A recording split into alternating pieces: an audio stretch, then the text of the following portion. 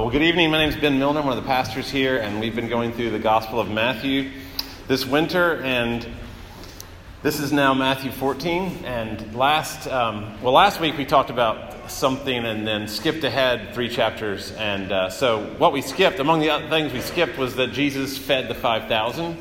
So that was the last thing that happened in the Gospel. Famous story where he takes just a little bit of bread, a little bit of fish, and he multiplies it and feeds a huge crowd of 5,000 people. And the miracle is so powerful, and it reminds them so much of God feeding Israel in the wilderness that the people actually at that point tried to make him the king.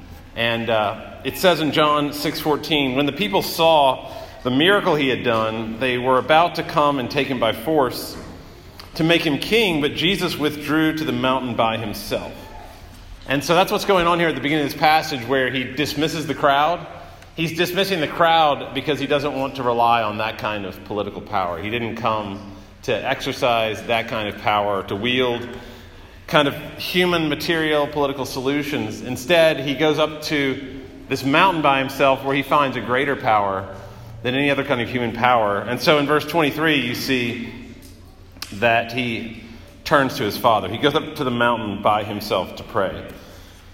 Probably for several reasons, one of them being that he just needs to be alone. He needs to re-energize and find time alone with God. And I think that's true of a lot of us. I won't go into that, but if you're depleted spiritually, you need to go up to to a mountain of some sorts and be alone. And these mountains that he goes to are obviously still there today. They're called the Golan Heights. You may have heard of those. They are the highest mountains on this rim of mountains that rings the Sea of Galilee. And the Sea of Galilee is actually not a sea, it's a lake. It's the largest freshwater lake in that region of Palestine. It's 13 miles long and it's 8 miles across. And it's the size of Washington, D.C. And it's 100 feet deep at the lowest point, and it's 700 feet below sea level. So it's down into a bowl. And the whole thing is like this bowl, kind of like a dog's bowl with water in the bottom. And these mountains are right around 1,000 feet, 1,500 feet. And so just picture that setting. You can obviously look at this. You can go on the internet and look at images of this. But just picture that setting of the Sea of Galilee. He's up on this mountain, one of the highest mountains. It's actually on the eastern rim of the sea. And what these mountains do is they create a wind tunnel. I'm not exactly sure geologically why that is, but we were in Minneapolis a few weeks ago when in the midst of that Arctic attack of negative 50-degree winds. And the downtown of Minneapolis by the buildings just create these wind tunnels. And so we were walking in negative 50-degree weather with wind slapping us in the face. So these mountains around the Sea of Galilee create this wind tunnel. And so it's known even today that suddenly a storm will come up and will create this gigantic gust of wind. So that in verse 22 is very realistic when it says the disciples get into this boat and go before Jesus to the western side. He's going from east to west. So one of these storms arises, and they're in this boat. And the boat is not a big boat. It's not like a yacht. It's about the size of 3 canoes put together. And so we found these actually. Again, you can look at that on the internet. But you can find one of these ancient boats. We've actually found a fishing boat of the fishermen around the Sea of Galilee at this time. And so they are, it says in verse 24, a long way from land. So they're way out there, probably 1 or 2 miles, because it literally means, the statement is mini stadia. And that's around 1 to 2 miles out. So maybe Jesus can see them from the top of that mountain, but they're way out there at a very unsafe distance. And suddenly the storm arises. So it's too far to swim. And verse 24 says they were beaten by the waves, for the wind was against them. And I saw a video. I wanted to kind of get a picture of what this might look like. So I looked at a video of a storm on the Sea of Galilee, just because I can't imagine a storm on a lake very much. I haven't been to a big enough lake to see a storm. And the storm looked like something you would see in the Atlantic Ocean. I mean, it was scary. There was the sky was obviously pitch black. And there were just huge whitecaps everywhere along the sea. And probably the waves were about 10 feet tall. So it's scary. These are professional fishermen, but still, even they were were scared. It's 4 a.m., so it's the fourth watch of the night, verse 25. So they've been fighting this weather probably all night long. I mean, he dismissed them. It was not nighttime. So imagine them being out there trying to go to the western shore and just beaten by wave after wave after wave. So they've been rowing for hours. They've gotten nowhere. They're wet and they're cold and they're exhausted. So if you've been out on the sea, you can kind of picture this better than I can. I don't know much about that. But at that point, it says that they see an apparition in the water. And the word in Greek is phantasm. It's not used anywhere else in the Greek. So it's translated sometimes ghost, but phantasm is a literal translation. And so it's no wonder in verse 26 that they are terrified. And here's where you've got to use your imagination. And you've got to forget about any movie you've seen, any Jesus movie of this image. You've got to think about a real storm and a real fishing boat pounded by gigantic, dark waves rising and falling heavily on this angry sea. And there's spray kicking up everywhere, and there are waves pounding the side of the boat. And I don't know if you've been caught in a storm, but just think about the chaos of that and the fear of that. And then imagine in the midst of that context, you look over to your right and like 50 feet away, there's what looks like a human body moving around in the driving rain. And the figure is not drowning. And I don't know whether it's bobbing up and down or whether it's just kind of going and the waves are going over it and the head remains, up and down, or whether it's bobbing up and down with the waves. But whatever it is, they see that, and it says they cried out in fear. And I think we all would, in verse 26. They cried out in fear. And then in verse 27, Jesus says, "Take heart, it is I, do not be afraid." And that would be horrible advice if I had said that or if you had said that. It makes no sense to say that. But in this case, in verse 27, it says, "It is I." And that's a really important part of that phrase, because if you know the Old Testament, you know that God refers to himself as I am. In Greek, it's ego eimi. And so that's actually what he says. I wish it translated it that way in the Bible. But what he really says is, "Take heart, I am. Do not be afraid." And so what he's proclaiming to them is that he is the Lord of the sea and sky. It's like when Moses was at the burning bush. Moses says, "Who are you, Lord?" And God says, "I am. I am who I am." He is existence itself. And so that's why they don't need to be afraid, is because even in this chaos, they are in the presence of the one who is the Lord of sea and sky. And the name emboldens Peter. To hear that name, I am, emboldens Peter. And then he, in verse 29, inexplicably, he got out of the boat. Now the storm is still raging. Jesus is still over there in the water. I guess I think it's a phantasm still, but now he said, "I am." And Peter gets out of the boat. He puts that one leg over the boat, and the other ones are probably shocked about what is going on right now. And he begins to enter into the waves. And it's a strange desire that is not explained by the text. And you're probably wondering why he did that. What is the motivation for that? And I don't know for sure. I like that it doesn't tell us, but we do know that the disciples were young. They're a lot younger than you normally think they were. They were probably between 18 and 25. And Peter was probably the oldest one. So let's say he's in his mid-20s. And I know that men in their mid-20s, their brain are still not fully developed yet. And so men in their mid-20s are risk takers. And they kind of like the adrenaline rush. So I understand the allure of this.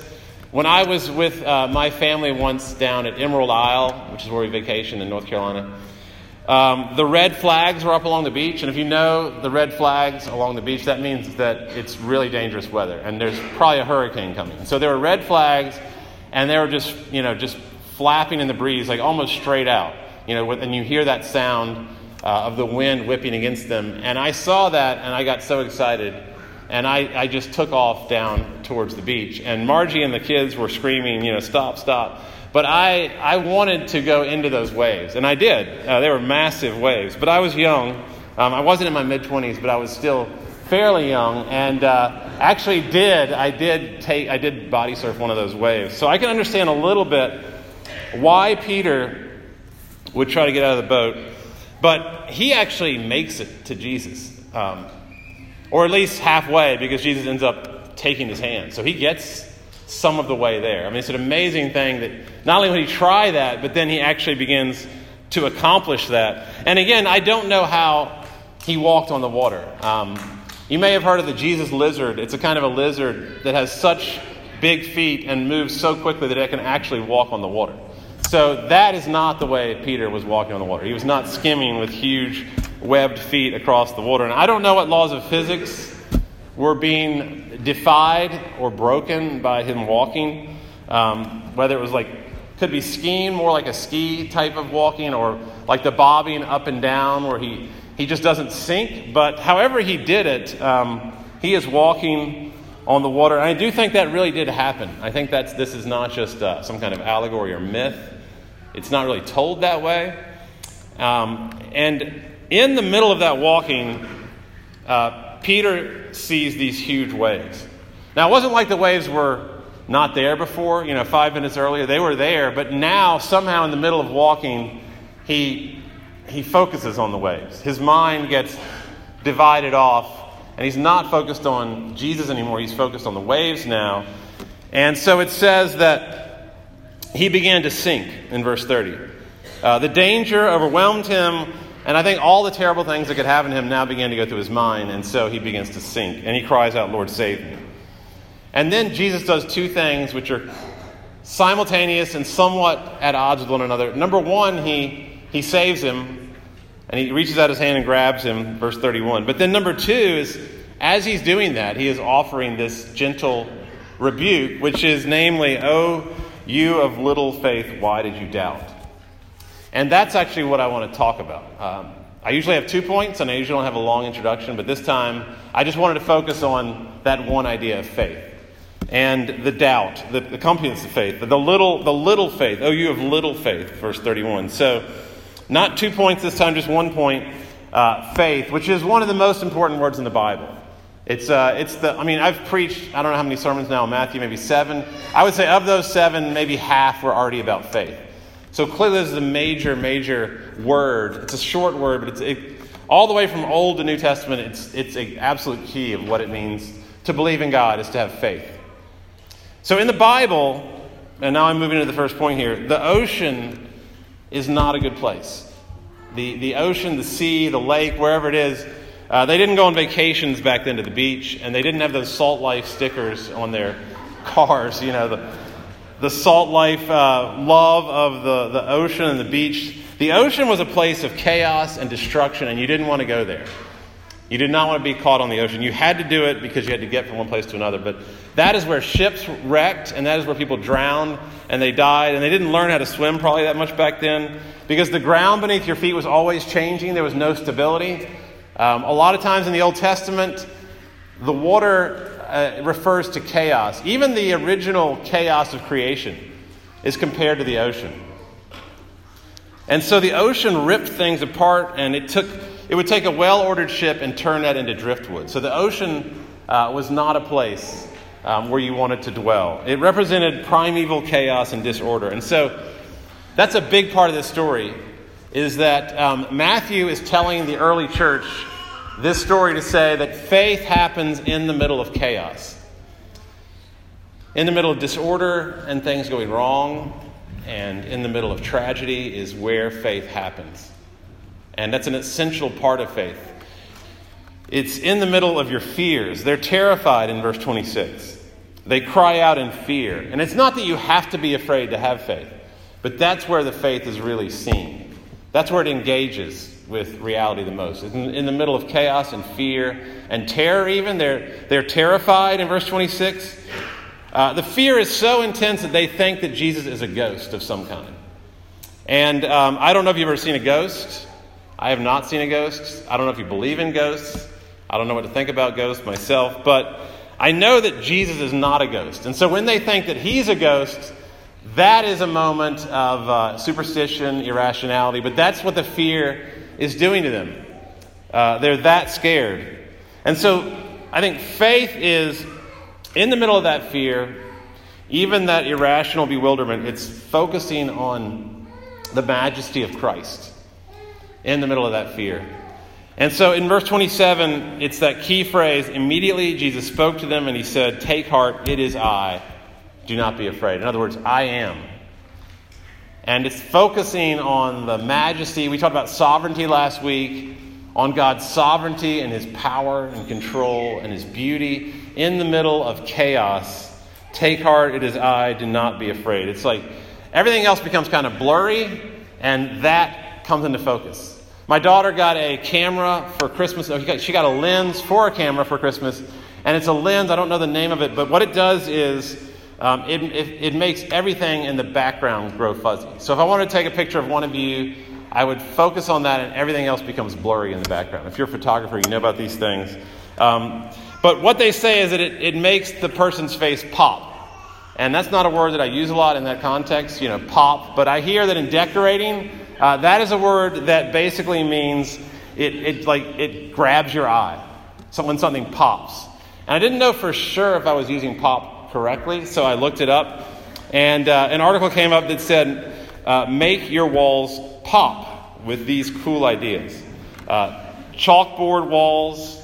I've seen these in your home. So wall alcoves, rustic walls, quotes, and maps. Those are, among other things, those will make a wall pop. And so I think what's going on here is that you can't really see things about Jesus unless your kids are going crazy.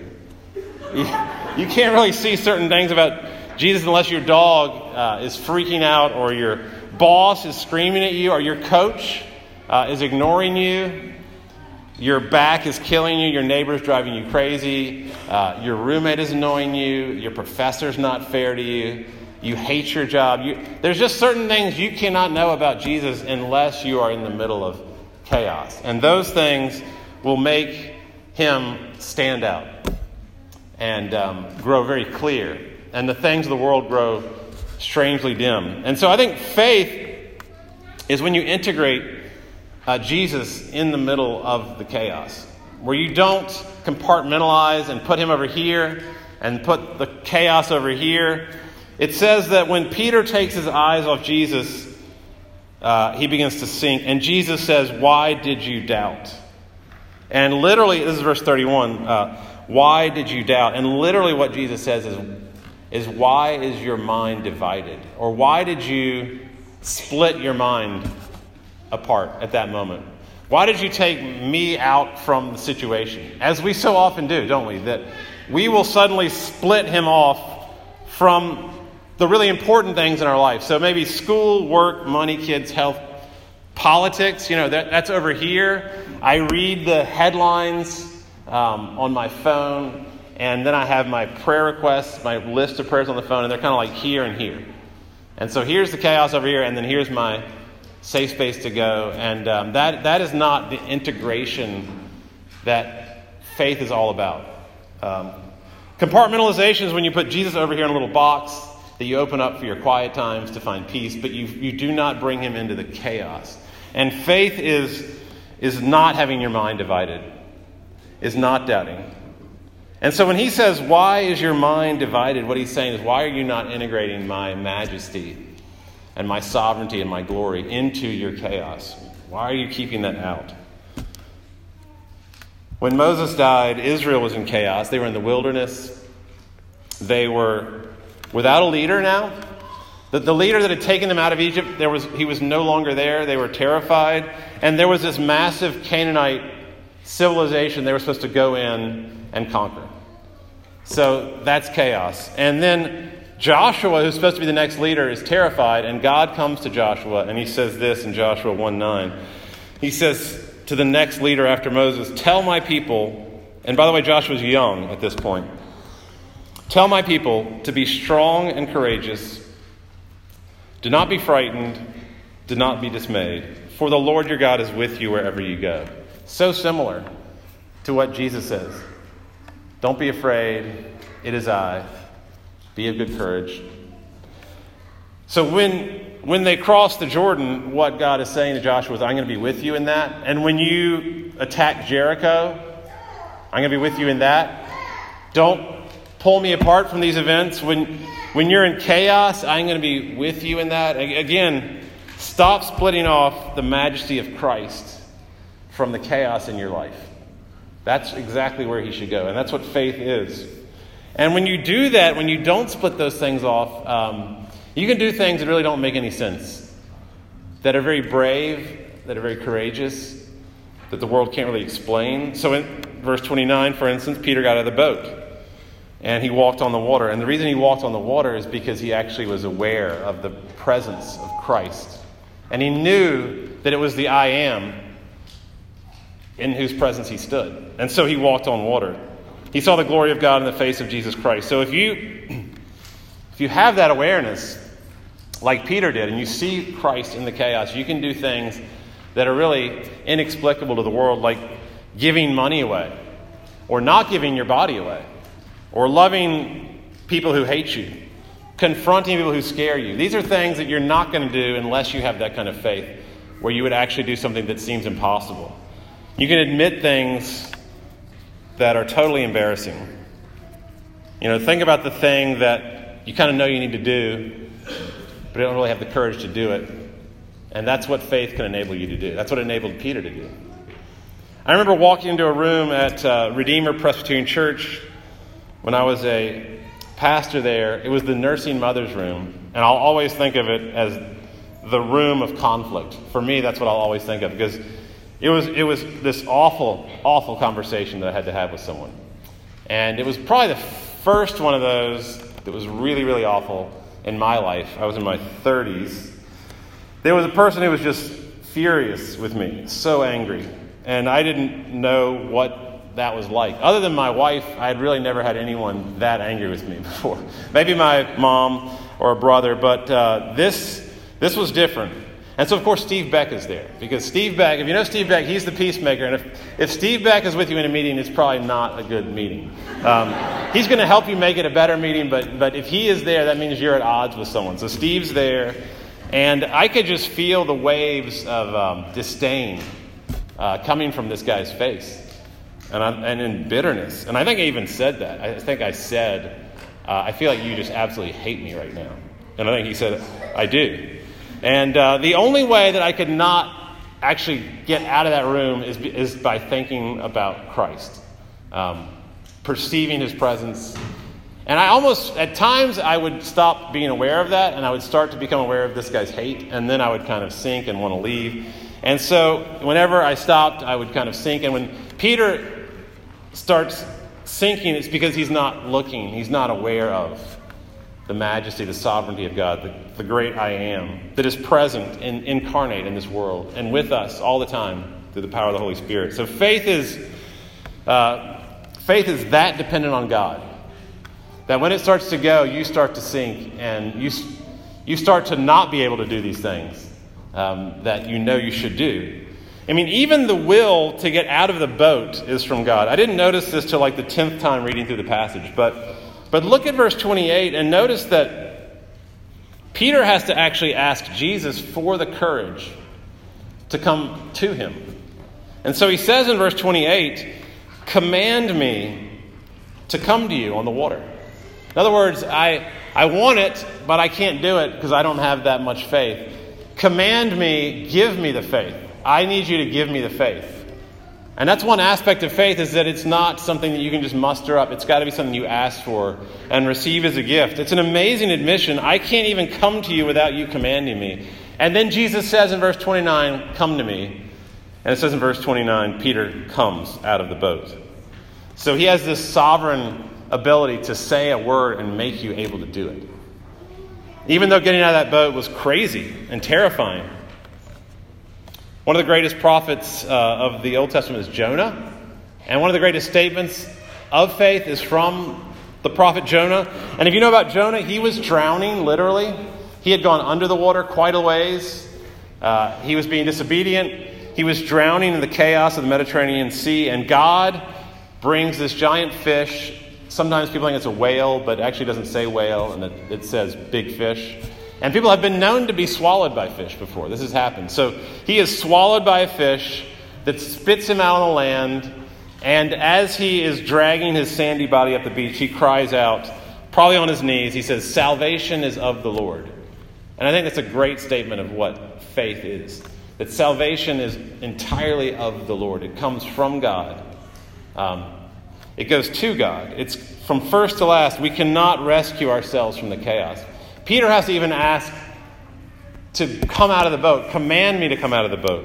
And only then can he come. So when Peter starts sinking, he doesn't try to swim or call out for a life vest or a rope. He just yells out in verse 30, "Save me," which is like Jonah. Save me, Lord. I can't do anything. I can't get myself out of this situation. I can't get myself up out of the water. I remember when I was whitewater rafting, the only time I've ever done that. And I started out at a really high level because of my crazy friend who took me whitewater rafting on the Nile, the very source where it's like class 5 rapids. And I think I've mentioned this before. I was thrown out in the middle of one of those rapids, and I was trying to get back in the raft, and I couldn't do it. I didn't know that I couldn't do that kind of thing. But I was trying to kick my hardest to get out of the water, to lift myself up, and I was trying to grab the raft. I couldn't do it. So finally I just put my hand up, both hands up, and the huge tour guide just lifted me out of the, and Stephen Langford, I don't know if he's here, but he and the tour guide just pulled me up out like a wet dog, and it was really embarrassing. And after that I was like, I've got to get more upper body strength. I can't believe I couldn't get out of that. I could not get out of the Nile River. It was incredibly passive, embarrassing, dependent. It was not a good feeling, and that's what happens in verse 31. Immediately Jesus reached out his hand and lifted Peter up out of his chaos when he could not get out. And again, that's right at the heart of faith, is that salvation is entirely of the Lord. You cannot pull yourself up by your own bootstrap. You can't leverage yourself because you're sinking. I was once putting one of my children to bed, and they were in the midst of a major crisis. And I was terrified, and I was weeping, and I was sinking. I did not know what to do. My thoughts were racing. I was so used to being able to be in control and find some solution. We all are. I mean, we're Westerners. We're 21st century Americans. So we're used to being able to find some solution or make some plan, find some way out of the situation. But it was like a boxed canyon. And I thought of everything, and I could not think of anything that would even begin to help in this situation. And so I was crying uncontrollably. And it was one of the very few times in my life where I really cried out, "Lord, save me. I have no idea what to do right now." And that's when Jesus comes and says, "Take heart, I am. Do not be afraid." And if you notice, the presence of God, again, is sandwiched between the two commands. So you have the bun is like the take heart and do not fear. And in the middle, the meat is I am. And so those commands only make sense with the presence of God in the middle of our chaos. And it says in verse 32, when Jesus got out of the boat, got into the boat, the wind ceased. And from earliest times, the church has been using that as a way of saying when Christ enters into the church, which is often depicted as a boat. If you know the symbol of Duke Divinity School, it's a boat, because the church is often depicted as a boat. And when Jesus gets into the boat, there's peace. When the presence of Christ comes, there's peace. It comes over the church. And chaos turns to peace. And then in verse 33, the terror turns into worship. And it says they worshipped him, saying, "Truly, you are the Son of God." When we see him as he really is, then we worship him and say, "You really are the great I am, and you're with us." And that's what this meal is all about. I mean, this meal is Christ getting into the boat.